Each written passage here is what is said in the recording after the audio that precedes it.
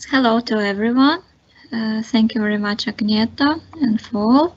So my name is Tatiana. I will cover the mobbing issue in Belarus, and we can start with the first slide. So again, as in Baltic states, there are no special laws in Belarus with regard to mobbing or on psychological abuse at work, and so on. There are no special institutions to protect against mobbing. And also we are not aware about any court cases with regard to the mobbing. But still it does not mean that this problem is not relevant for Belarus. Certain mobbing cases reach mass media, however they may not be named as high-profile cases, but still. And several institutions conduct research in this regard and collect statistic information. For example, according to the result of survey conducted in 2015 among the listeners of the Belarusian State Economic University representing various Belarusian organizations, 6% of respondents faced mobbing. And according to the result of other survey conducted in one Belarusian company in 2018, the following signs of mobbing were named by the respondents. Assignment of tasks are not a part of direct responsibilities, 43%, shouts and insults, 41%, circulation of information discrediting the honor and dignity of a person, 36%, discussion of the employee's personal life, 33%, ridicule, 23%, ignorance of the employees, 18%, giving the meaningless and abusive assignments, 22%. But still, even taking into account that currently there is no direct liability for the employer in case of mobbing in the company, it is a problem of the employer. It's a responsibility and a mistake in organizing the work.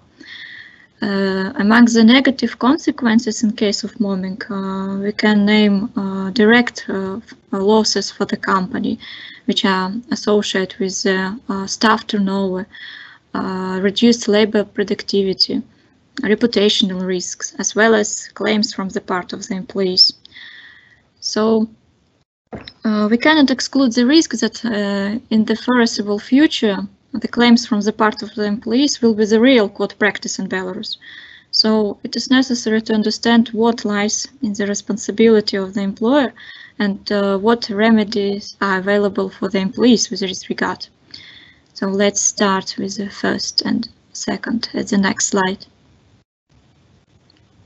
Observance of the employees' rights. According to the Constitution and Labor Code, the employee has the right to the work as a most worthy way of self-affirmation and respect for personal dignity.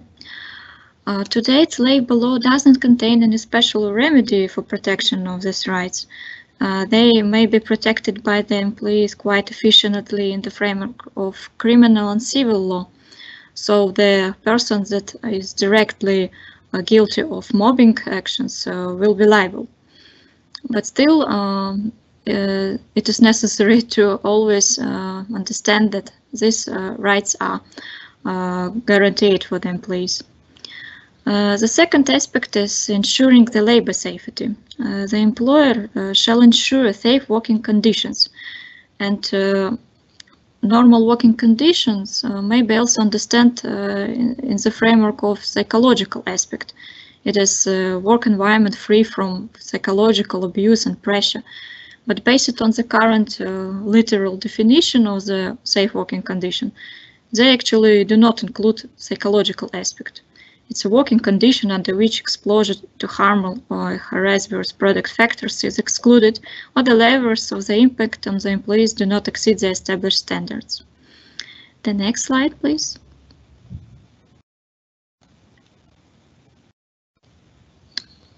Compliance with prohibition of discrimination. So the employee potentially may claim that a special negative attitude against him or her on the part of the management in comparison with other employees, it may be called as a vertical type of mobbing, also known as bossing, constitute discrimination. And persons who believe that they have been discriminated are entitled to apply to the court with respective claim to eliminate discrimination. Satisfaction of this claim may also entail administrative liability for the management of the company, who is liable for this discrimination.